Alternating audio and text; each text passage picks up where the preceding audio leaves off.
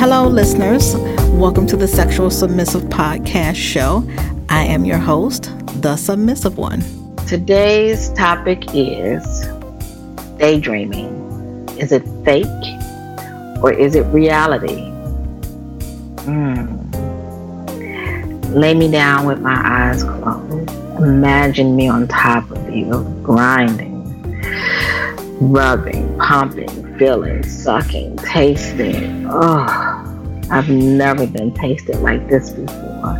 I've never been sucked like this before. I never had my clit licked, my pearl, my peach. So many names for it. But whatever you want to call it, it's never been eaten like this before. Am I dreaming or is it reality? Is it a fantasy? It is a desire. Is this something that I really want to happen? Oh my God, it feels so good.